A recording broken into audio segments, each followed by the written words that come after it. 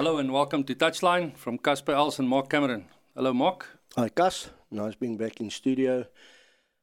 Lots to talk about tonight, so looking forward to the show. Lots to talk about and lots of losing to talk about as well. Well, lots of winning too. Someone has to win, someone has to lose. There are people in the world that did win, unfortunately. Not us though. We're very privileged to welcome Tyrone Pillay with us tonight in studio.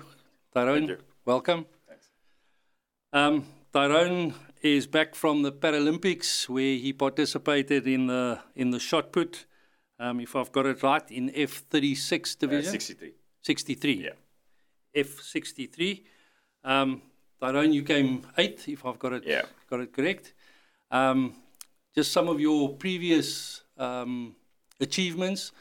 The 2016 Paralympics, you came 3rd. Yeah, bronze medal there. Bronze medal in that one, but that was in a different so it was actually a F42. So they've changed that since then. So anybody using a prosthetic leg is now considered a 63. Anyone not using a prosthetic leg is a 42.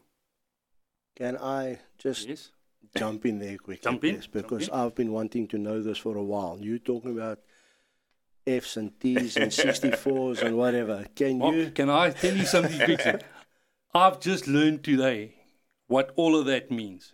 I'm glad. It's a book on its own. I know that. Tyrone, please explain. Well done. So just from the listener's point of view, because, I mean, even myself, we follow it, and you look at shot put, you look at high jump, you look at whatever, and you hear it's a T and a S and whatever. So how do they look at it? So the F is quite simple. It's anything standing for field events.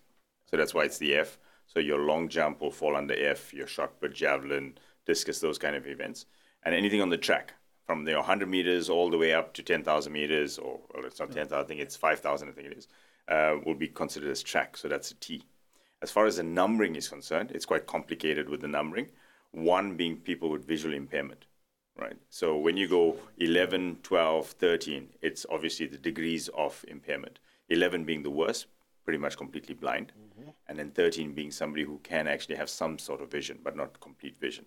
Okay. And then when you go to 2 will be somebody who's got a mental impairment, so intellectually impaired. So that will be a 2, so 20.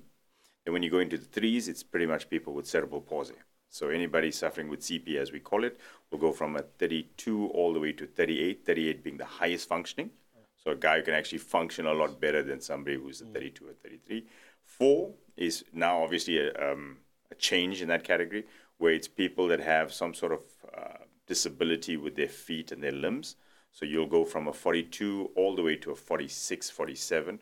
46 and 47 are arm amputees who have issues with not having their limb on the top. Mm-hmm. And obviously 42 to 44 would be legs.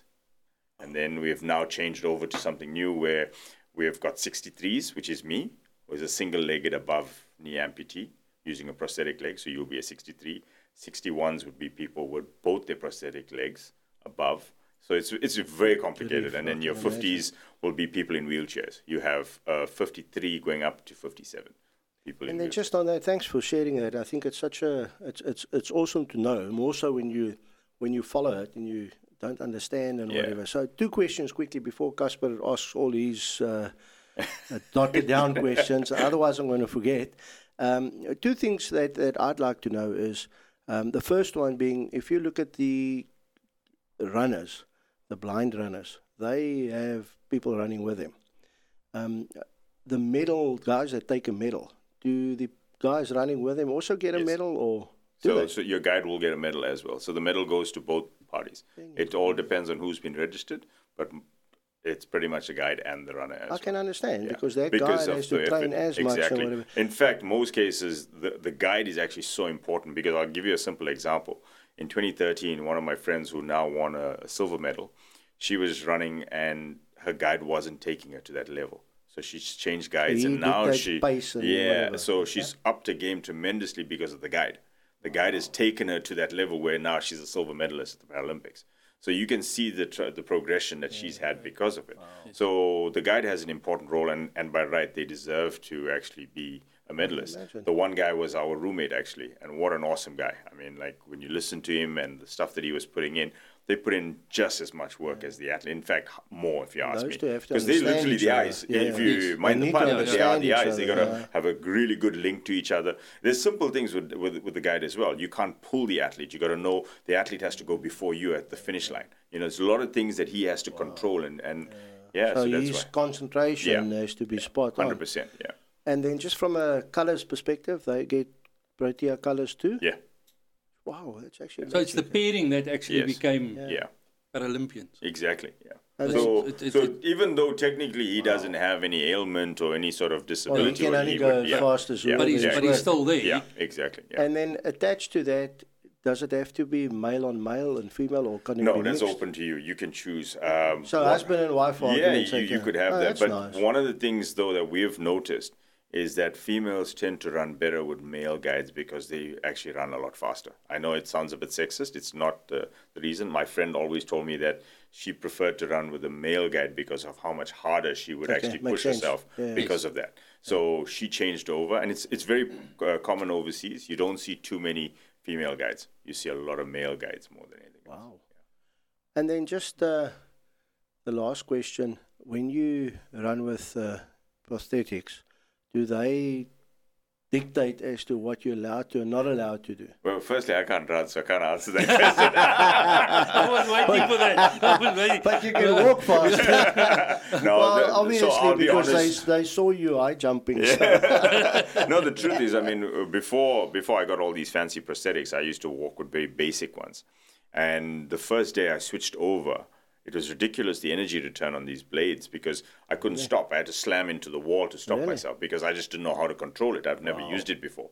So it was a completely new thing to me. And you can see it. I mean, I'm not that fast, but I can run a 50 meters in like 8 seconds. For a big guy. Faster than Gus. I think maybe. We'll have Yes, to test it out. Definitely. but that's the thing. The prosthetics have advanced so much now that, I mean, if you follow the Paralympics, you see the guys running 10, 40, 400 meters. It's ridiculous the times that guys can run now. And there is some advantages to the way technology is taken the sport. That's magic. And obviously, you guys need to fund that on your own.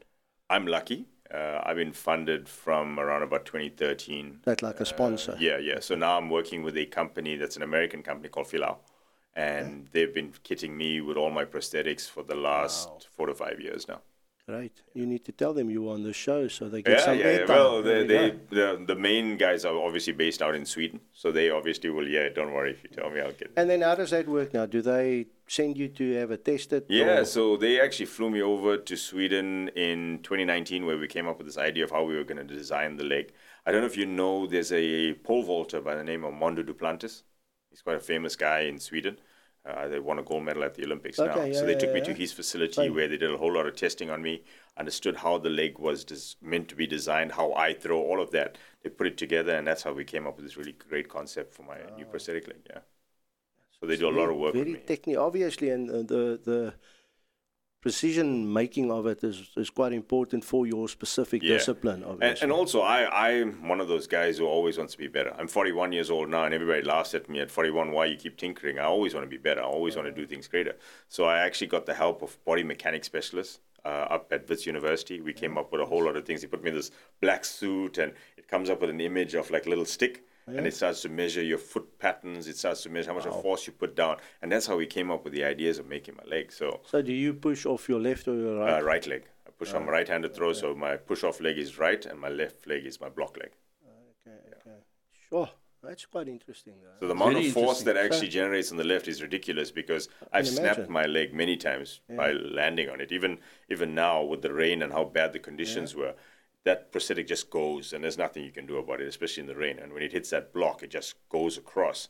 The amount of force that you generate, I think it's like 40 Newton meters or something like that, Yo. and just rips across completely. And Kash, we talk, obviously, we're a rugby show. And a lot of times, if you look at golf, for argument's sake, people think they can just go out onto the golf course and swing, and that's how it works. They can come and talk to me. I'll tell them you can't. I'll really tell them But you you're a can't. line supporter, so it's understandable. Yeah. So in any case, if I can come back to Tyron, then it shows you with any sport the technical side of it and precision thinking as to going rugby. You're going to a match where South Africa played against the Wallabies this weekend, and we came short. you go onto the field, and whether it's javelin or shot put or whatever, there's specifics that you need to focus on. So if I can ask this question, if you look at a disabled athlete compared to an athlete that can function 100%, obviously you need to focus on certain things different to your counterpart. Yeah. So would you think there's more mental preparation going into it, or? Well, I mean, there's always mental preparation in everything you do, right? But I think we have to work more on a specific technique for our own body mechanics. For example, if you take Jason, for example, right? The way Jason throws, I can't throw. It's impossible for me to do that because he's got both his legs. He's able to get up onto his toes and throw, which I can't do. So I've had to take a technique, which is pretty much an able-bodied technique, and figure out what's best for me as a disabled athlete. If I can just interrupt you there, though. So who decides on that? Is it your coach that sees how you... So, funny story, right? So I never had a coach. Always good to have a funny So story. I actually watched YouTube to learn how to throw. So Really? for my when I started, which was 2009, effectively, I've been watching YouTube to learn. So I would take everything from YouTube and figure out what would I need to do for me. I'm a qualified cricket coach. I have level 2 cricket coaching. So I figured, it wouldn't be too hard to put this all together. So I started watching all these videos of these guys. And then I realized this is what I can do and this is what I can't do. So that's when I put up my throwing technique in my way, which worked for me leading into Rio, obviously. And then after that, I started getting coaching from guys like in Denmark. My current coach is based in Stellenbosch. And we started working on ways to figure it out. And the one thing we stand is that I'm not an able-bodied thrower. So we got to realize that. What can I do and what I can't do? And that's the input of the athlete. Any coach, I mean, let's be honest, most coaches are scared of the unknown, which this is. You've never coached it, you don't know it. So what I always say to them is speak, communicate. When you communicate, you can get a great understanding of what the athlete's all about and how we can go forward. Like my current coach is a javelin able-bodied coach. He's never done shot put before. It's the first time. But he's taken principles, he's taken videos, and he's like, okay, this is what we need to do, this is what we need to work on. And that's the important thing. So I think it's all about the communication. Magic is there. So all of this together, the Denmark, it is Denmark, the Denmark crowd, I'm going to call them, that's doing your prosthetics. The Swedish guys. The Swedish guys, sorry. Together with Wits University, who analysed your body movements and what's the right word? Body mechanics, Your mechanics. And then the coach that you have now that taken all the javelin principles and brought it into that all put together is what took you to the Paralympics now. Yeah, I mean, obviously, still that heart that you have, the drive, all of that is an individual thing. But obviously, what we worked towards to get to Tokyo was a combination of all those events. And also, if you really think about it, your strength and conditioning, for example. I mean, I wouldn't be as strong as I am if it wasn't for that element as well. So I have an holistic approach. I have all of these guys sitting as a team and understanding what we need to do to get you there. You guys touched on, you and Mark just touched on the mental aspect of that. How much influence has those three aspects now, analyzing your body movements and your prosthetics, getting it suitable for your movements? How much has that assisted in your mental preparation? You need to feel comfortable. That's the number one thing. If your prosthetic doesn't make you feel comfortable when you're out there, and this is exactly what happened in Tokyo. I was not comfortable out there because of the rain. We don't train, I mean, anybody from Durban will tell you how often do we get torrential rain like that. And my biggest concern was I was not comfortable. But it was a struggle for me. Literally, you throw every single throw and you fall down. I mean, literally falling down, I hurt my back. Literally, that was one of the reasons why I struggled so much in the competition. I landed on my back 4 of those 6 throws. Wow. And you don't feel that confidence anymore. So when you have that confidence, it's so much better. And leading in, I mean, I was bang on for a medal, in my personal opinion, because of the way I was at. If I tell you what I threw in training was probably just under 14 meters, and I think the guy who won the bronze was 14.10. So in competition, you could easily go up quite a bit. So, for me, I think once you have that confidence in your prosthetic and everything that's put together, you're good to go. And that's how I felt. Leading into Tokyo, I just felt I was king of the castle, and this was going to be easy game for me, that kind of thing. Little did I factor in was this torrential rain that was going to come in. So with all of this said, obviously there's lots of preparation that goes into this. Obviously, you need to qualify and then partake in certain tournaments before you go. And then with your coach basically being in the Cape, how do you guys do that? Because they don't go with you, or do they? Well, I'm lucky because he generally comes with us. He's got quite a few athletes in the team, so he generally travels quite a bit with us. Right. Unfortunately, because of COVID, we haven't traveled much for, what was it? I think the last we traveled together was 2019. Yeah. So we do a lot of stuff via remote. We do that kind of a thing. But obviously, there's a lot of the self-discipline. Oh yeah, but that's me. You know, in general, everything I do, I'm like that. I believe this was meant for me. I didn't ask anybody to help me with it. Even like sponsorship-wise, I just went out and did it on my own. You know, I never asked people to fund me. I never asked people to do anything. When I first decided this was me, I made the sacrifices. I switched off DSTV. I got rid of my car. People laughed at me about it, but it was my decision to get there. And you're still married. Yeah, still married. Yeah. I think she's my bankroller right now, so I can't leave her. At least you don't get rid of your wife. Be careful, she's going to hear this. You're going to hear that. You've got to be careful. Yeah, 100%. Talking about your mental toughness and the mental aspect, I just picked up something here that you said, if my mind can conceive it and my heart can believe it, I can achieve it. Yeah. And that's your life motto. Yeah, that's it. That's throughout life. That's every single day. You know, as a young kid, I was 3 years old when I dreamt that one day I'd go to the Olympics, right? I always would think I was running the relay. I would pass a can of deodorant in my room to myself and think I was running the relay. I dreamt about that moment. 33 years later, I got to the podium in Rio. And I always say to people, I always believed it. Yes, a lot of people never believed in me. I'm being honest with you. When I first told people I was a cricketer, I was 70 kilos. I was never big. So everybody laughed at me. Why the hell are you going to go into athletics? You don't know anything about athletics. Yeah. I said, but I believe I can do this. It's my one avenue. Because cricket never accepted me. I mean, I was a really good cricketer. I played at the second highest level, just under like the Dolphins and that kind of stuff. And never got noticed because of my disability. So my point was I always wanted to wear green and gold. It was my dream as a kid. That's all I wanted. I remember having a little rugby ball with the Springbok on it. And I looked at it and I said, one day I want to be a Springbok. You know, for me, that's all that mattered. Yeah. And even today, when I get kit, when I compete, it's the greatest honor. Just putting it on, I love it. And that, for me, was my driving force. You know, I always said one day I was going to get there. And like I said, nobody believed in me, but I believed in myself. Well, so if you believe, you can achieve it. I think you hit it spot on there. You know, people might believe in you, and you don't believe, you'll never achieve. Exactly. Yes. People don't believe in you, and you believe. Sometimes that just switches you over to say, I'll show you, even if it's to prove a point or whatever, but you want to go. And I think that from a mental ability to believe, regardless of whether the chips are down or not. And I mean, a disabled person would probably have to be stronger than an able person mentally to believe that you can actually achieve. Because let's say, I go to rugby now. I listen to you, and even we listen to Jason, and obviously he's an able body. But from a funding point of view and the sacrifices that you have to make, and then I look at rugby, and I must just put this out there to the listeners, and I'm not talking all rugby players and levels and whatever, but a team sport compared to individual sport like this, your discipline and your will to want to achieve is so much greater than anything else, I think. You know, when people ask you why, you know, that's a constant question I get. Why do you do this? Why do you sacrifice so much? I mean, you're training 6 hours a day.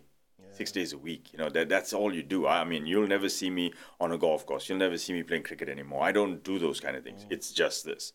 And the question is quite simple. I always believed I was going to be that inspiration, motivation. God put me on this earth for a reason. I never understood what my purpose was. When I was 29, that purpose came to me. And I realized I was meant to inspire other people to believe in themselves, to do better. And if I'm doing that, I've done some good in the world. And that's why I keep driving as hard as I do. Like, I'll never acknowledge myself in any way. I'll never say, like, even now, everybody says to me, you should be proud of yourself. You got to the games. If anybody knows me, I'm burning inside. This is killing me that I came out 8th because I knew how good I was. I knew what I was capable of. And everybody's like, writing him off. He's old. He's going to retire. Hell no.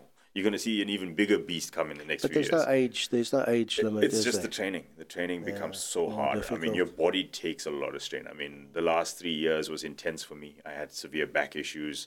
I had all sorts of health issues. I became diabetic, even though I eat so well and train. Family history just dictated that. So, you know, you got to do a lot of things to get you to that point. But I still, again, believed in myself. I just went out there, and yes, everybody says to me, you did well to get there. That's not what I'm about. Yeah. There's more to me. There's a hell of a lot more. And watch your space, because in the next few years, I'm not going to give up. That's for sure. Do you guys go over to veteran then or not? No, we don't have that. It's just pretty much because, I mean, we got guys that go on to like about 50 and stuff. But I'm not that guy. I want to go on and make sure that I'm the best when I'm competing. Like, I know how good. And you want to leave on that note. At the moment, I just don't feel like it's a right way for me to end, because I just have so much more to give.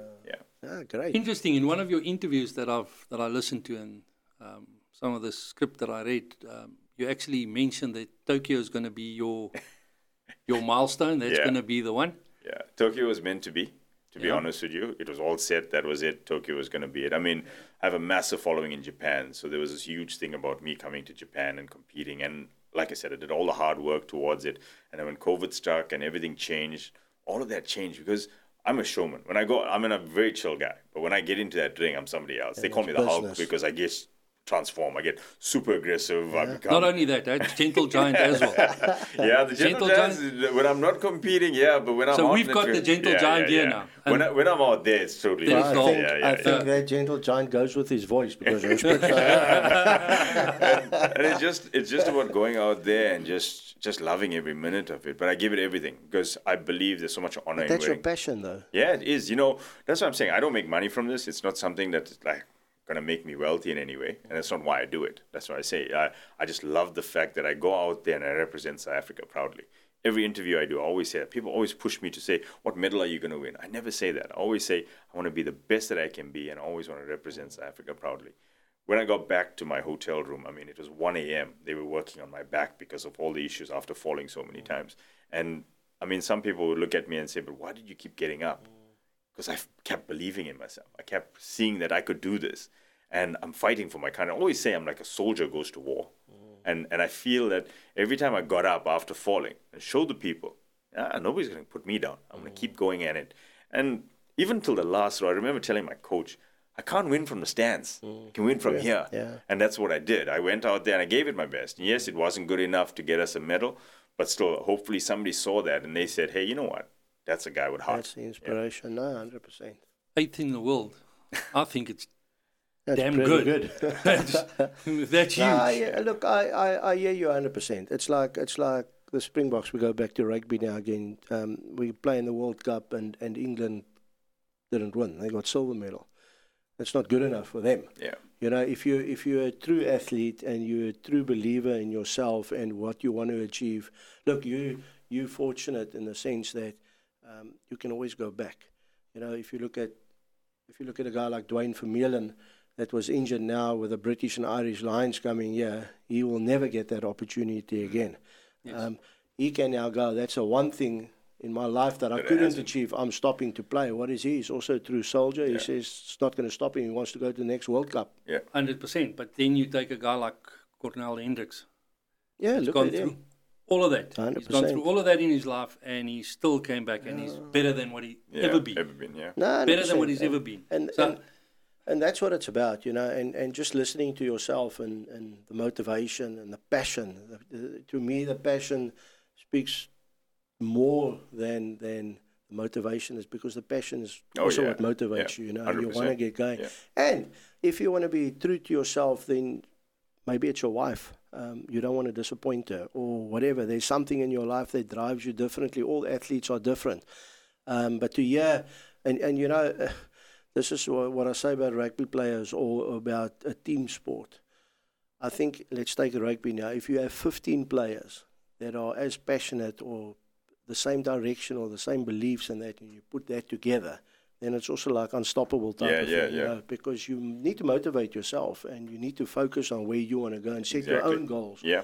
And if Tokyo was a goal not achieved, that's not how I want to end. Exactly. There's the next one, and I will make sure that I'm okay. And that's how I see it already. You know, it's like most people said, take a month off, analyze. No time for that. Yeah. Literally on the plane down here, I was already, these wheels are turning, what I need to do next. And I literally got off the plane, I think it was Tuesday evening. Wednesday, I phoned the coach and I said to him, he says, only you would be that guy. Yeah, he says, why don't you just take a break? I said, no, because in my mind, I mean, I'll be going to bed and my arm will fling out because I'm thinking already what I need to do to get better. And that's the way you turn out champions. And I'm sorry if I'm sounding arrogant, but that's the reality. I've earned that keep. I'm one of the best in the world. I've won a medal at the previous games, and I know what I need to do to get to the next games to win a medal again. 100%. And you luckily, you're one of those that have achieved before, and you know what you're capable of, and you know you can achieve, hence not stopping. Exactly. Yeah, no, brilliant. Just getting back to the games itself, you guys weren't allowed to go out. You were staying in the village. How was that for you, staying in the village and not being allowed to go out into Tokyo and Well, there's two parts. I've been to Tokyo before, right? Like at least 4 times. So I've seen Tokyo a lot. So I'm okay with that. Whereas the others were struggling because they really wanted to get to experience Tokyo. So I was actually making them feel bad a lot of the time and say, oh, this is that and that. And the guy's like, oh, damn, we hate you because you got to know all of these places. That's sad, actually. But it was tough. I won't lie to you. I think it's harder for the athletes that have experienced it differently before, where we've been to games where full-blown. The new kids, it was easier for them because they don't know what to compare it against. So their transition wasn't that hard. For us, I think it was a lot harder because 1, no spectators. 2, not being allowed out. Literally, you're getting tested every day. COVID test every single day. You only restricted to your roommate, nobody else. I mean, I'll give you an example. The Australian team, where I have a few of the friends that compete, right? They would stand at least 2 meters away to speak to you. Nobody will come anywhere close to you. And it's even worse if you're South African. I think everybody's scared of the Delta variant, so nobody comes near the South African guys kind of thing, right? So it was the only time like people like staying away from us. As soon as they see South African shirt, if you had a plain black shirt on, you're fine. Nobody would even know who you are. You know, so, kind of I did shower this morning. You can come closer. But it was really strange. You know, it was difficult from that aspect where, you know, normally when you go to games, you got to experience all of that. Engaging with other athletes, understanding how it is. We lost a lot of that. And I think it was difficult for the new, well, I say for me in that aspect, but the newer guys didn't get to experience that. You know, they stayed in their room. I'll give you an example. We have a massive room, an apartment, and in there you have 4 rooms, and there's 2, 4, 6 beds in total. So each one pretty much shares. And some of the kids didn't even come out of their room. They would be playing on their phones or whatever the whole time. So they didn't get to understand what the games really means, what it is to, like, I'll give you an example. In Rio, I was rushing for training. And when I got there was a girl in a wheelchair. She literally couldn't get herself up the ramp. And me being me, put my bag down, rushed up the ramp, left at the top. Thank you, back in, got my bags, went to training. Every day after that, that young girl greeted me. And she was from China. And she put her 2 hands together and she like always greeted me. And I was like, wow, this is amazing. You know, that's what it's about. You know, you get to meet all these people. And then you start to realize your disability is not that bad. Because everybody's quick to say, oh, I'm this and I'm that. And they're always complaining. Until you see people with no arms eating with their feet, like a salad with a fork. I mean, that's next level. I'm sorry. My disability is nothing. My disability is a joke compared to what these people have. I mean, I've seen blind people eating and they don't even drop. And then there's me like eating, constantly dropping everywhere. You know, you start to realize what's important in life. And you start to realize how lucky we are with what we have. And there's a lot of that I learned out of it. And it made me a better person. And I hope going forward into 2024, that's going to be back in again, where these kids are going to get to learn and understand that. Yes. Talking about training, getting to your training venues, and obviously there must have been a way to get to training venues and to training. How did that happen? Well, I must say it was a bit complicated the first few days for us. A lot of walking. I mean, we shot putters, we don't walk that much. We don't run either, so we don't walk that much. I think every day I was averaging over 10 kilometers in total. With just all in the village. Between the village. And you must remember, you're eating 3 times a day. So you walk to the dining hall, back again. You walk to training venue, and you got to take a bus, obviously. So the bus takes you, then you got to walk from where they drop you off. And because of COVID and all the restrictions, you were very limited with where you could go and stuff like that. And easily 10 Ks a day of walking. You know, it was just insane the amount of walking that we were doing. I remember my roommate saying to me, we need to pump the brakes a little on the last couple of days before we get to competition, because that's how much we had to walk. So we would limit the amount of walking and stuff. But in general, it wasn't too bad. I think the struggle that we had was the bus schedules, and I don't think Japan were ready for the Paralympics as far as the way they had it set up for the Olympics. Olympics is easy. You just have a group of shot putters, they need to go there. We had different codes. You had people in wheelchairs. You had people that are standing throwers, seated throws. You had all complications, which I don't think they factored in. And there were days where the bus ride would take us 2 hours to get to the stadium, which is like about 40 minutes away, And that's and it was part tough. of your preparation gone. Exactly. And funny story, I actually passed out in the bus on one of the first days. And when I passed out, my phone slipped out my pocket. So I didn't know anything because I was out. And then when I got up, I left the bus and I'm like, where's my phone? So I started digging through the bags. By that time, the bus actually left. And only in Japan, they found my phone. A few days later, I got my phone back. But that's how long we were sitting in the bus that you'd actually pass out. You're just so tired from sitting in the bus. And there's nothing you could do about it. You just had to accept it. 2 things. The best in Tokyo and the worst in Tokyo. Best in Tokyo. I think for me, getting to be part of what my roommate achieved. He's somebody that I been with from 2011. I mean, he was a 16-year-old kid when I first met him. To watch him competing at his first Paralympic Games, we built this thing up. The two of us have been where we're training partners. When I go down to Stellenbosch, all of that. So it was probably the best moment for me. Was watching him compete, getting to be a Paralympian, which he always dreamt about. He was a big rugby player. He played for Paul Roos down in Stellenbosch with no arm. Wow. He was a fullback. Okay. Amazing. And he tells me some of his stories about how when he was playing, how these kids would laugh at him because they'd say, oh, he's probably the weakling because he doesn't have a arm. And he never dropped a ball We've had ever. a few. Richards Bay Rugby Club's prime example. And I think that was one of my highlights of the games, was watching him. The worst for me was obviously not being able to compete the way I wanted to at the games. Those weather conditions were just horrendous. I mean, not making excuses. I'm not that guy. I'll never make excuses for it. But yeah, I think for me, not being able to give my best was one of the worst things for me. Wow. Yeah, that's all I can say. And, wow. And one thing we should have said this in the beginning of our program when we did the introduction is proudly a Mamzimtotian. Proudly a Mamzimtotian. Yeah. It's not often that I think that it is probably, we just don't know.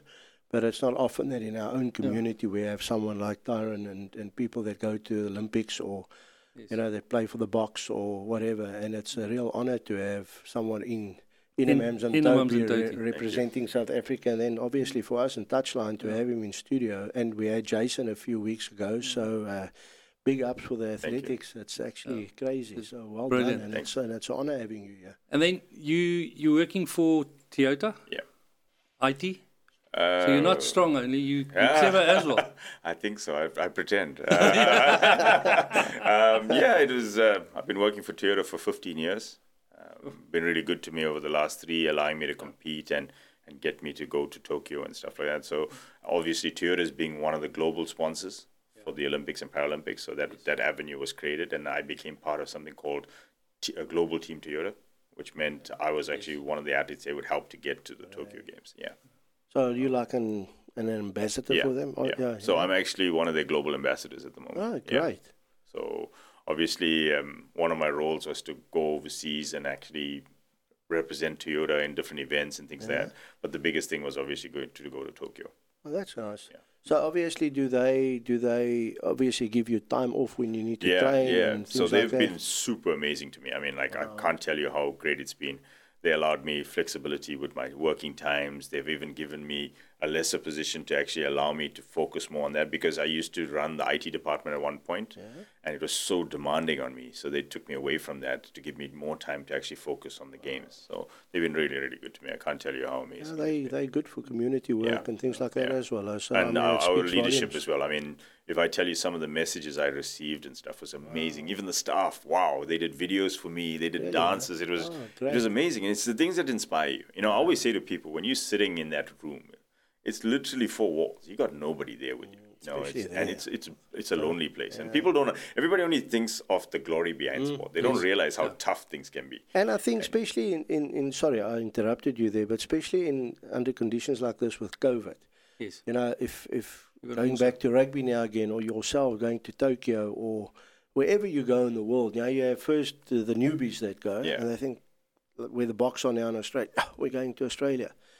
whippy. You're only going to go there to the stadium, back And to your back hotel, again, come home exactly, again. You exactly, haven't seen anything of the Yeah. country or anything. Whereas in the past, now I look at the British and Irish Lions. Yes. They had a few interviews with some of the guys that when they went home. And they say their biggest regret coming to South Africa is the fact that they couldn't explore. Yeah. So it's not the norm. It's you Exactly, confined to your hotel room. All you do is do what you love, and that's play rugby. Yeah. But you can't explore. You can never go back and tell your family or the kids you when they grow up, experienced, you must go to South Africa or you must go to Tokyo, because you Yeah. can't say. Yeah. You miss out. But I think Tyrone touched on it when he said that the youngsters didn't know what they were missing because they never experienced it Yeah. Yeah, before. yeah. But like you were in Rio Yeah. and in Beijing. it No, was? I didn't go to Beijing. You I didn't was go to obviously in World Championships and stuff, but Oh, my okay. first games was Rio. The Rio And, games, and what you where get to experience, experienced. yeah, I mean, it's like you get to go to Cabana Beach, for example, right? And you get to watch events. Here we couldn't even watch our fellow athletes. For example, I couldn't go and watch tennis. I couldn't go and watch swimming. It was just athletics I could see. Can't Whereas support there, each other. you couldn't. And it was sad because we had some athletes amongst us, and I'm sure they had no support. So we were like, oh, maybe we could go and just cheer for them. I competed on the last day. So I was there for like 2 weeks. So I figured in between I could go, and they said, no, you're not allowed to because of COVID. terrible, It was tough, you know. Whereas in the past in Rio, we went and watched swimming, we went and watched archery, whatever it might be, you were allowed to do that and support your teammates, you know, that kind of thing. And I think that's what actually separated us slightly, because everybody felt you stick to your code. You know, you don't venture off into the others. And maybe for Paris, it'll be a little bit different if COVID is no longer by then. I was just going to say now, I mean, you go over how big was your group? Oh, it was 34 athletes in total. Okay, so you're 34 in total, and you're there for 2 weeks, for argument's sake. Yet you're actually an individual on tour, because Yes. you can't share anything. Yeah. You can't. It's, You and your it's- roommate, actually, as you Exactly. said. It's Your you two- roommate's sad. pretty much your best friend kind Yeah. of thing when you're there. And it's the two of you moving together. I mean, it's like lucky part is he's a shot putter as well. So the two of us Yeah, were yeah. two guys going. We would train roughly around the same time. We'd gym together. We'd eat together. But after a while, I mean, you need to Talking also. to the same person the you whole know, time. and I'm sure he got tired of me. I'm an old guy compared to him. You know what I mean? So eventually, to get to a point where he'd obviously would need to explore himself a little bit, and he couldn't. You know, that kind of a thing. I know that feeling. I need to sit here with Mark. I need to sit here with Mark week after week. And I'm the young guy. Gus is the old one. Thank you very much for that. It's amazing. Wow, it is amazing. Let me It's tell you quickly, brilliant. and I know we're not end of the show yet, but it's so inspiring listening to you, and more so your passion behind everything. I mustn't say you don't find it often. I think there's many people like that out there, but I mean, we're fortunate enough as well to mix with many sports persons, and you don't find this often. So it's actually, at my young age, as I said, I'm younger than Gus, it's really inspiring. And, Thank you. and may that continue for a long Well, time. And Inga Memzumtoti, it's sad that people don't know about you and your achievements. I think and my name needs to be bigger on my car, maybe. Eh?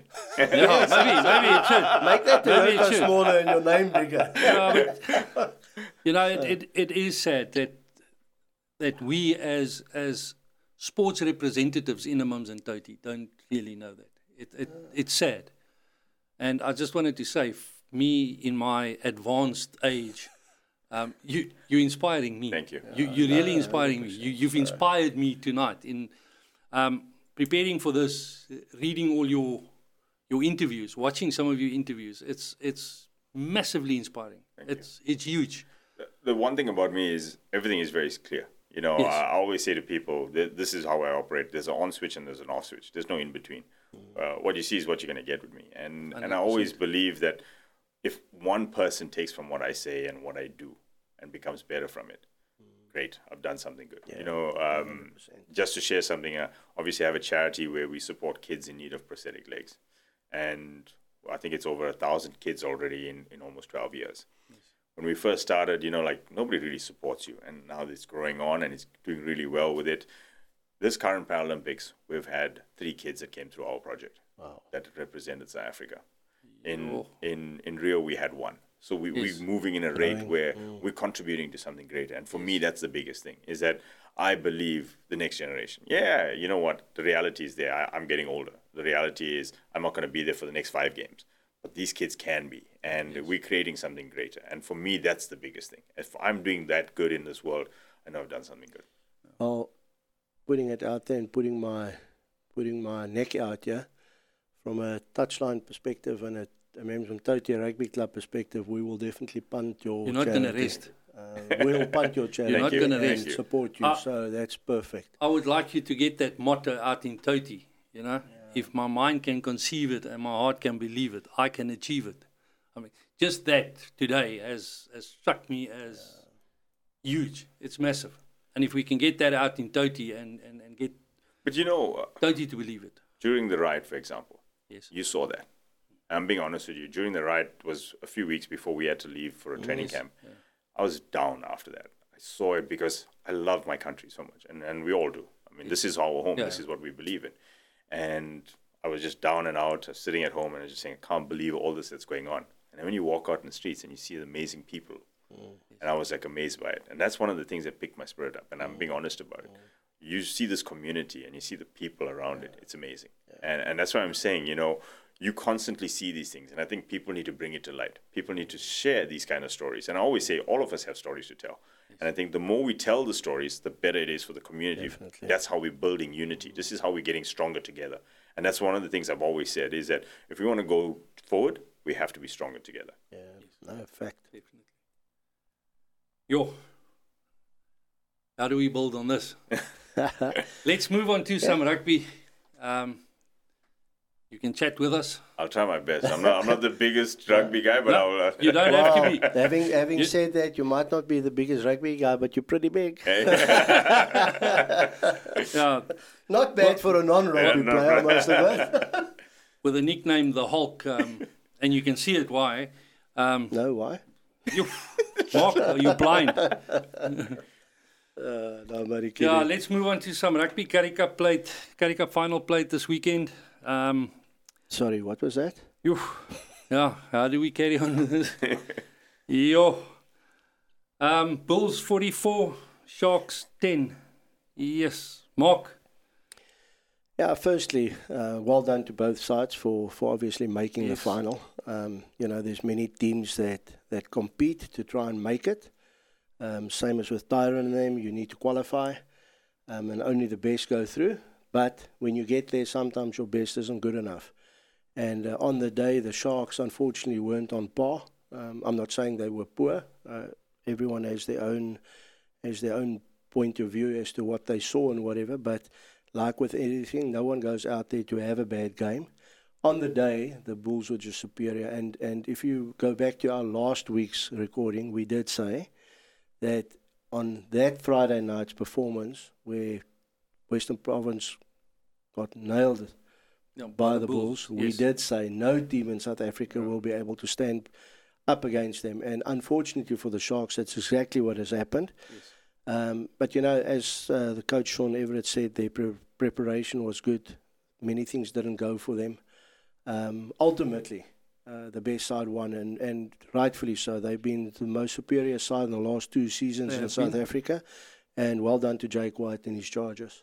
Definitely. But that's one of the things with team sports. You know, you never know how it's going to go. And that's one of the reasons why I actually changed over from team sport. It's hard because you can't control every single person in your team. You might be a great player, you might be a great scrum half, fullback, whatever it might be, but you never know what's going to happen on the day. So, 100%. you know, for me, it became a challenge when I was playing cricket because you didn't have the same dedication. Yes. And I mean, I'm not saying that the Sharks players were not dedicated, but I'm just giving my personal experience. And that's why sometimes when you venture into individual sport, it's all about you and what you're doing.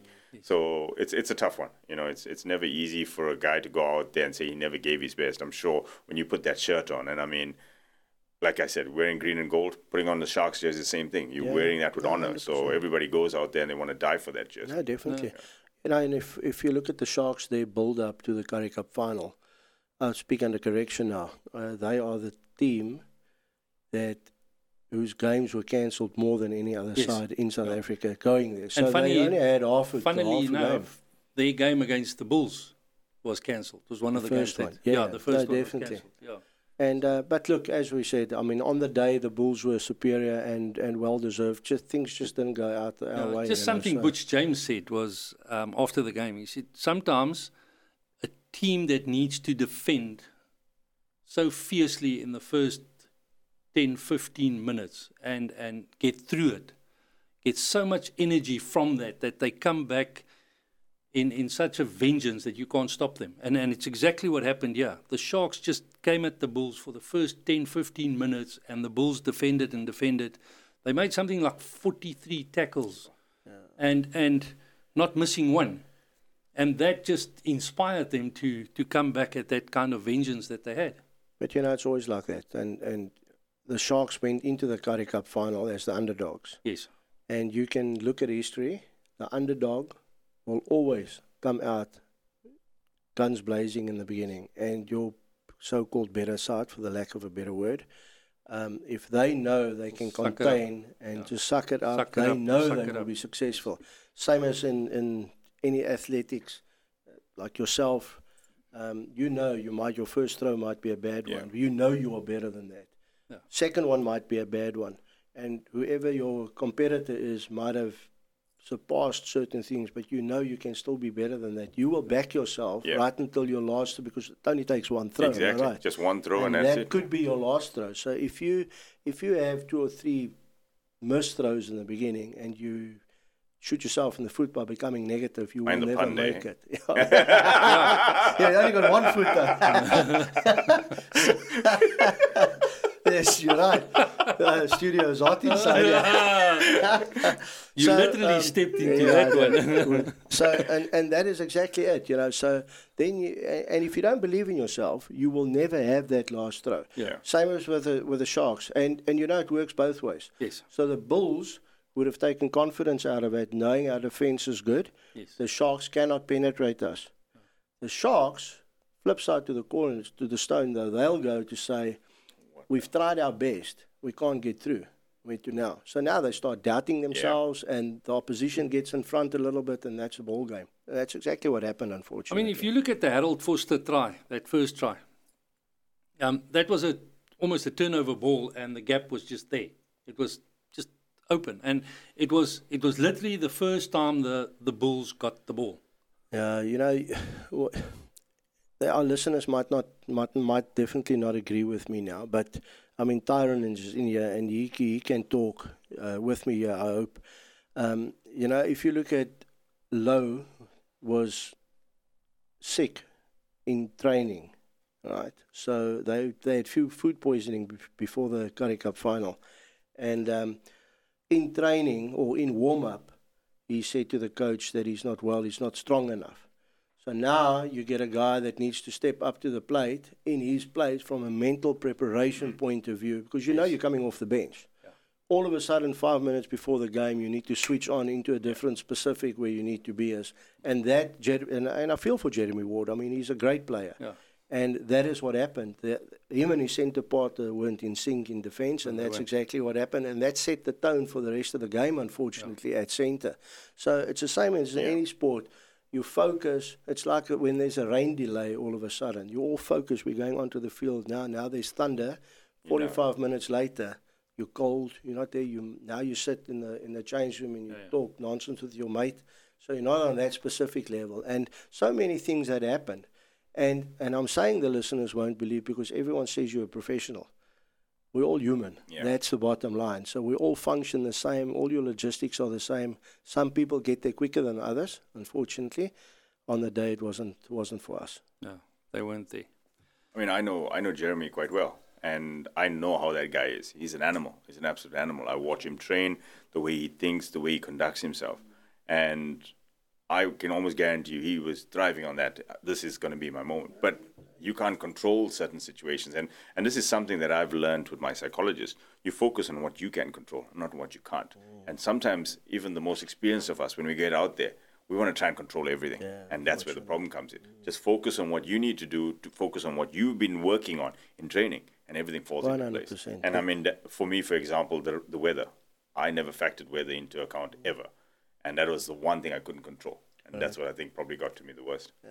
So and you're right. Sorry, Cass. Yeah. If you did, and you manage to train in weather like that every now and again, and you got there, you might still not have been able to control it, but you would have been more comfortable in knowing what's going to happen. Yeah. So sadly, so I can take it that in the next 4 years, you're definitely going to step outside. I'm going to take a hose pipe and throw it over my head constantly and train. Because I think in the last 10 years of throwing here in Durban, I've never had rain on a field ever. So next time it rains in Toti, you're going to be out there training. I'm going to get Ria to hold a hose pipe for me. There we go. Then moving on to some Springbok rugby. First of all, well done to the Bulls. Deserved winners. Yeah, no, definitely deserved winners. And all the best for the European tour. Definitely. Our franchises leave to go to Europe on Friday. And it's going to be tough encounters for all of us. We know exactly, I think, the players and the coaches alike know exactly what is lying ahead of us. It's not going to be easy. It's sad from a South African point of view to think, and I say this with respect to all our franchises, that on current performance, the Bulls are our only chance. Sad reality is, Benetton a few months ago, the Bulls were our only chance, and we got annihilated in the final. They showed us. So, it's like anything. It's an honor to go overseas and perform for your province. I mean, they're not only going to go and perform for their provinces. They're representing South Africa at the end of the day. And we are going to play against the best in Europe with their international players and that. So it's a stepping stone. It's a learning curve for everyone. I'm just hoping that, from a South African spectator point of view, we back our boys all the way, regardless of what happens, seeing that it's a first tournament for us. A first for many, like with the Olympics now when people go overseas and that. Give us a year or two. Let's not embarrass ourselves. I agree with that. Let's perform at the highest level that we can. Let's learn from this, come back and be a better team next year when we go over. Nothing stops us, though, on the day to make it count. I think we must just get rid of the arrogance that we spoke about it before in one of our programs, the South African arrogance that we have to go there and perform at the level that we know we can't at the moment. Give the boys a chance. Give them a chance to build up and get through this last 2 years. We're too much of a now mentality. Yes, that's the problem. We want everything now. We don't realize 100%. It's a long-term effect. Yeah. If you look at a lot of the professional teams, they don't just wake up one day and say, "Oh, we're going to win it." There's a plan in place, and we got to trust in that plan as well. Yeah, and we have to. One also needs to take into account the first 4 rounds. We will be playing without our Springbok contingent. Yes. And we are playing against teams that have got their full internationals with them. So it's going to be a tough first 4 rounds for us to get used to. We're playing away from home. Like the Springboks realized, it sounds crazy, but now all of a sudden you're playing in front of spectators, partisan crowd. It's not going to be easy, but it's going to be an honor for these guys to go. I mean, Siya Kolisi said it so beautifully on Sunday after their game. They still had the privilege of doing what they love, where there's so many people in South Africa that haven't got it. And they need to take that in itself and make it count. So, look, it's any sport is currently, it's a privilege to play. We never know if it's the last one that you're participating in.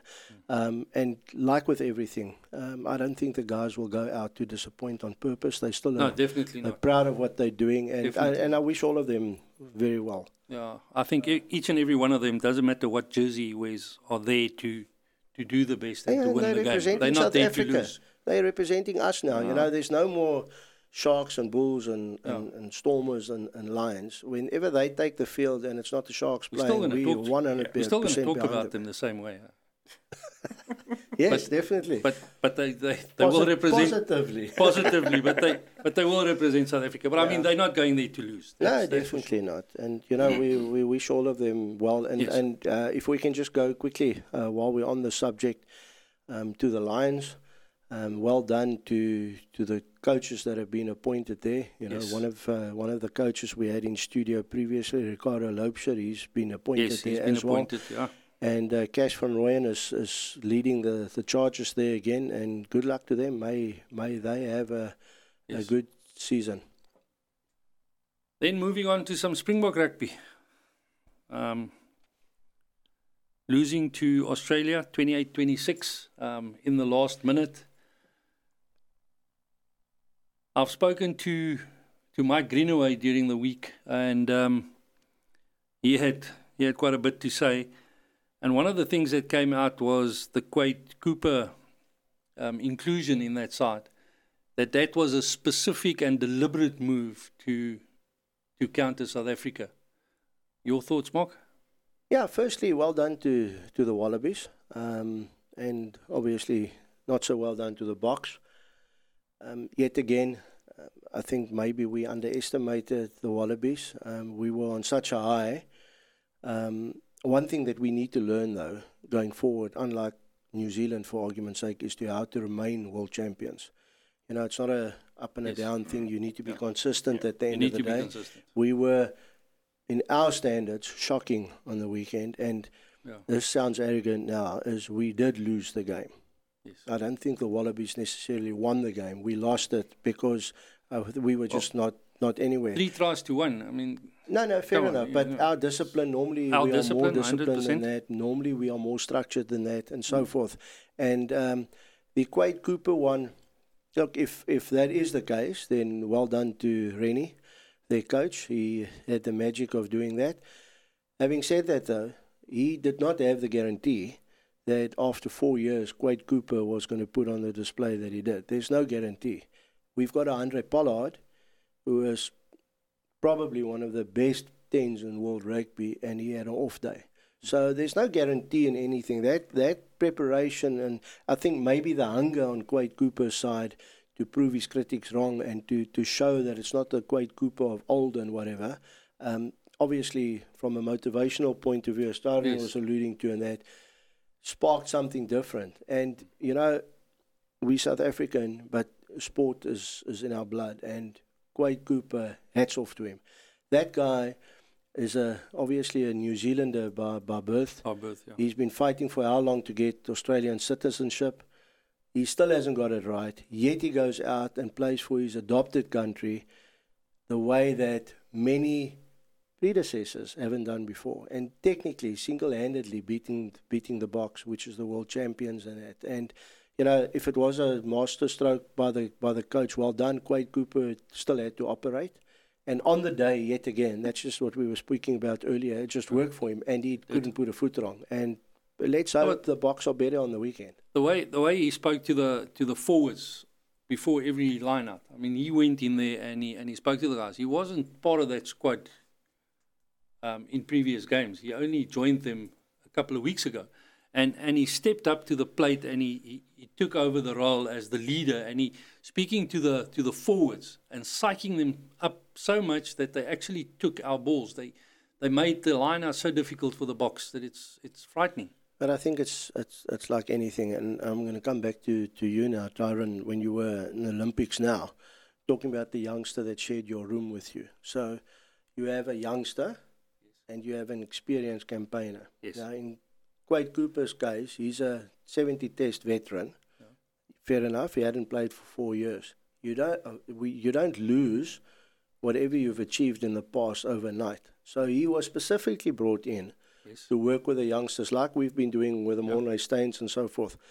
But the value that an old head, sorry, I'm looking at you now, that an old head has on a young head like that is invaluable. You 100%. can't buy it.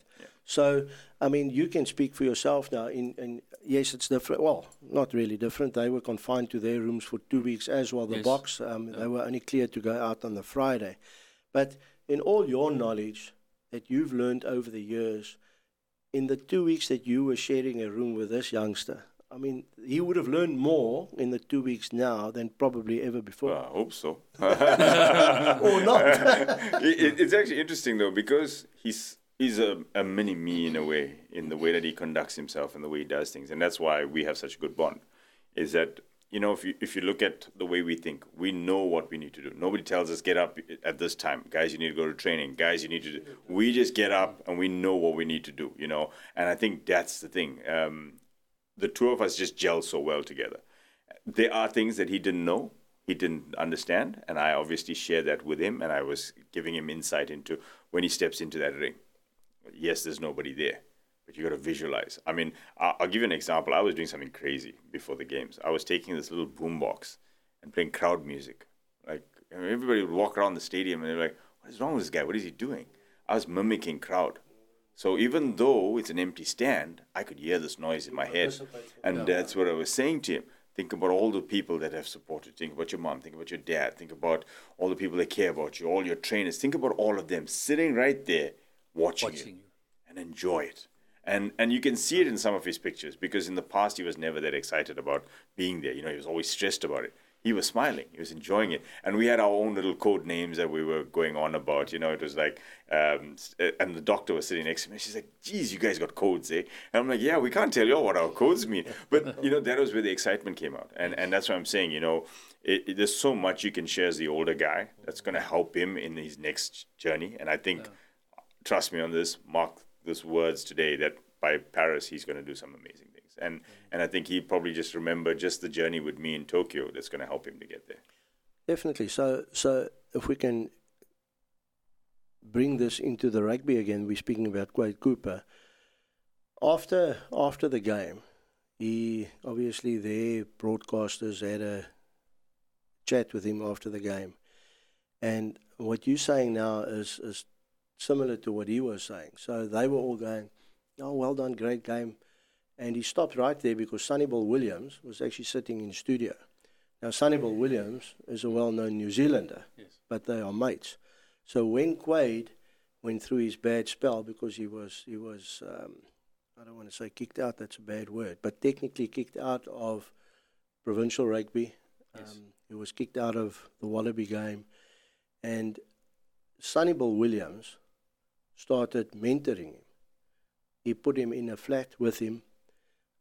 And he technically dedicated what happened on Saturday to his brother, Sunnyball Williams. And they showed clips in studio when he was taking that last kick. Sunnyball's reaction, he couldn't look at the game, and when he kicked it over, I mean, he's a New Zealander, for crying out loud, and he's supporting the Wallaby now, beating us. But it was more personal than just the two countries. It's his brother now. It's deep, and you've invested in him something and in it, whatever, yeah. you know. So it becomes more personal, and not that, like you're saying now, it's not that you want the credit or whatever, but there's so much that goes through your mind and whatever. And if you look at, I mean, Quade Cooper's always been a remarkable player, but he had this thing, and I mean, he's 33 now, and he played like a youngster. It's like his first test for the Wallabies. He just wanted to produce, and you know. You're talking now about him not taking the credit, and it's not him wanting to show that he basically helped Quade. If you just think of the impact that Quade's performance would have had on Quade's supporters, youngsters looking at Quade, yes, definitely, throughout the world now, and if Quade wasn't there, that wouldn't have happened. No, definitely. It wouldn't have had that impact on so many lives. But just his performance in coming back now, we were talking about Cornel Hendricks earlier. Quade coming back now and giving that performance, the belief that he would have put into so many other lives throughout the world is just, I think it's 100%. Phenomenal. Look, and it has its negatives as well, because now you look at the youngster that was there, his chances of now putting on the 10 jersey going forward is now all of a sudden gone from 100% to zero, basically. And then you also have a look at a guy like O'Connor that's supposed to be coming back now. So O'Connor was supposed to play for the Wallabies next week, coming back from injury. There's no ways that the coach can now drop Quade Cooper or to bring O'Connor back. So now all of a sudden, what has happened? The youngster might be negative in the sense that he knew he had number 1 position. He's now probably gone to number 3. O'Connor knew he was going to take his place, which is now probably not going to happen anymore. So there could be negativity there, but from a Wallaby perspective, it's created magic, because now all of a sudden you've got 3 quality players fighting for 1 position. They're all keeping each other on their toes. Yeah. You know, so there's so many things that did happen. But you know, through professional athletes, don't take credit for what they've done. Tyron, you're speaking about it yourself. You're shaking your head, and I'm saying true professional, although it's amateur. But I mean, that's what it is. Yeah. You know, if if you have that ability to impart something, and even if it's a 1% that person takes out of it and becomes something, you don't need to take credit. Yeah. You know in yourself you've had a role to play. Yeah. And 100%. that is why I think good rugby players or good sports person go back and they either become coaches or mentors or whatever, because you always give back, because there was someone that inspired you to be where you are, and it's just right that you give back. Okay, let's talk about the Boks. What's for them forward? How do they regroup, get their mindsets right? How do they come back and beat the Wallabies? Can we ask Tyron that question from a athlete point of view? When you have stumbling blocks, One of the biggest things is there's always hurdles, and they're there for a reason. They're there so that you can climb over them. But what you need to do is go back to the process. This is something that I've always done. Go back to the process. Go back to everything that you've done. Stick with that, because it's going to help you. I mean, let's be honest. These guys are the best of the best. They played together for years, so they know each other. They know what they need to do. I think cut out all the negativity. Cut out what everybody's saying. Stick to what you believe in. When they played against the British and Irish Lions, they believed that they were going to go out there and do it. And you saw that dedication in the second test. Same thing. Just go out there, bang this thing out. Think about every single person that believes in you. Think about every single reason why you want to do this. Like I said, my biggest thing was I always inspire and motivate people. And that's why I put that green and gold on with honor. So, I think for me, just take that step back, go back to your processes, and you watch the results will come. and the reason why I asked to ask Tyron that question is for that exact thing. So I've read a few things coming out of the Springbok camp.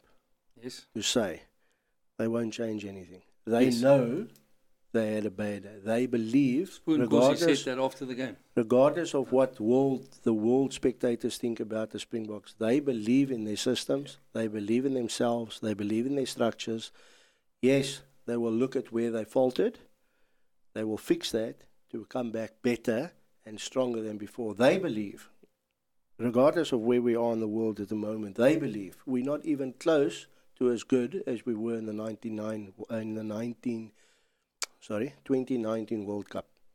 They believe we are way off where we were there, and they need to work harder to get there. They will not change.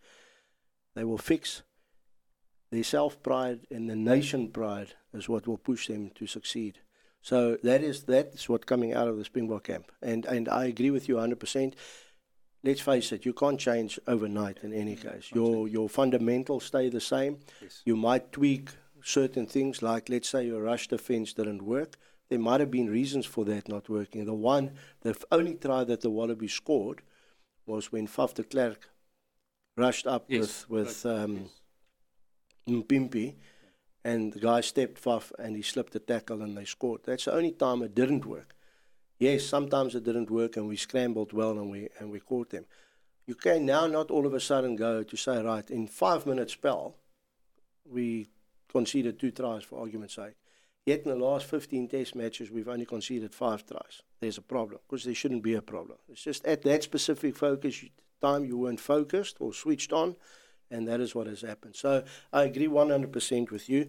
I don't think there'll be many changes. I know there's a lot of rumor or a lot of talk for looking at the bench, and there I might agree with people talking from a kicking point of view, because if you don't have a proper kicker, in theory, what they also say is you should have 2 recognized kickers in your starting lineup, so that you don't, let's say, drop Andre Pollard now to bring someone else on because he's controlling the game well. It's just he's kicking that's a problem. I didn't know this, but Faf de Klerk also kicks apparently, so they should let him kick. But it is, you've got a trusted guy that performs week in and week out. And let's face it, if we were the captains on the day and Andre Pollard missed his first kick, we'd go, what just happened? If he misses his second kick, we're going to go, wow, he can't miss his third kick, surely. Yeah. Then he misses his third one, and now you're already 9 points down. Then you're going to go, oh, maybe there's a problem. Then only you're going to go, maybe there's a problem. Whereas if you were a erratic kicker and the first one, Andre Hubert, prime example, when he was at his prime, if he missed his first kick, his game was done. If he kicked his first one over, he played marvelous game. So you know that. Andre Pollard's also like that. On average, he kicks very well. So I mean, I don't think there's room for concern in the Bok camp at all. I think we will be stronger together, and we will be better on Saturday. And the Wallabies know that as well. So they know. And let me tell you, I think, and I might be wrong now as well. And Jacques Nienaber will curse me for saying this. I also think, although we're going there, and we've prepared well, and we want to win the championship, I think one of our goals is to win our 100th Test match against New Zealand in 2 weeks' time. I think, and that's like our final, because that is the one that will stick forever. Yes. So let's hope it was just a blimp and maybe brought us down to earth a little bit to say, well, wait a minute, we're not untouchable. We have to fix certain things, and these guys are coming for us. That's exactly what Mike Greenaway actually highlighted, was the fact that we like to play with our backs against the wall, because that's exactly what we did against the Lions as well. We win all 3 Test matches now to win the championship. 100%. And that's what we did against the Lions. We lost the first one, and then the next 2 we won. So just go back to the World Cup. What did they say? If we lose against New Zealand, we're out of the tournament. We lost our first game and we actually won the tournament. So and no team prior to us has ever won that lost the game in the first round. So yeah, well, that's South Africa. It doesn't matter what sport it is. In South Africa, okay, now that's if I can put you on the spot, championship. let me put you on the spot. Saturday, your predictions for Saturday? What would you like to know? Your prediction, South Africa. Win or lose? No, you tell me. No, let me tell you. I think to be honest, if you look at the log and that, we are in a spot of bother because New Zealand's 5 points ahead of us. Okay, and I say this with respect to Argentina, and I hope they bounce back. New Zealand would, in all probability, get another 5 points on the weekend. So we will have to win at least.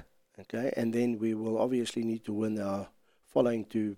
If we can get a bonus point, which I believe we're good enough. I mean, we had a poor game on Saturday, on Sunday, and we scored 3 tries. Yeah. Our defense is okay, so I believe we will get a bonus point this weekend. Okay. You want margin? If you want to give it, if you want to stick your neck out that far. So look, if you look at Saturday's game, and the only reason why the Wallabies were in the game is because of our ill discipline. They scored 1 try and we lost by 2 points. Okay. So I go bonus point win, 14-point margin. Huge. Back your boys. South Africa all the way. Simple as that. No explanation. I'm not giving you any further details. Mine is he's scared we bring him back in studio next week. My heart says green and gold. I know the boys are going to pick themselves up, and I'm not going to give you any other details besides that. So Mark works for a school. That's why. I mean, he wants to be. He wants to be a teacher. You want me to tell you who's going to score? I laugh. I'm saying this because with the commentators on Sunday, Brayton Paulster, they asked them the same question. Victor Matfield, they were all sitting in studio. And they asked, so what's your predictions? And he went, I can't remember what his margin was. Definitely South Africa. And Makazole Mpimpi will continue with his scoring, so he will score. Cool. And needless to say, the Wings didn't see the ball. I also believe that the Boks will pick themselves up. Gentlemen, thank you very much. Thank you. Appreciate. Tyrone, thank you. An absolute privilege having you here and listening to you. You are seriously inspiring. You've inspired me today. All the way. Yeah, no, I must admit. I was telling my wife on the way here. I actually told Gus we had a discussion before this, and I said I was actually quite nervous to have you in studio and whatever. And you know what is nice, and same as with Jason, I must admit, when he was here. You know, you guys represent the country. You're just like us.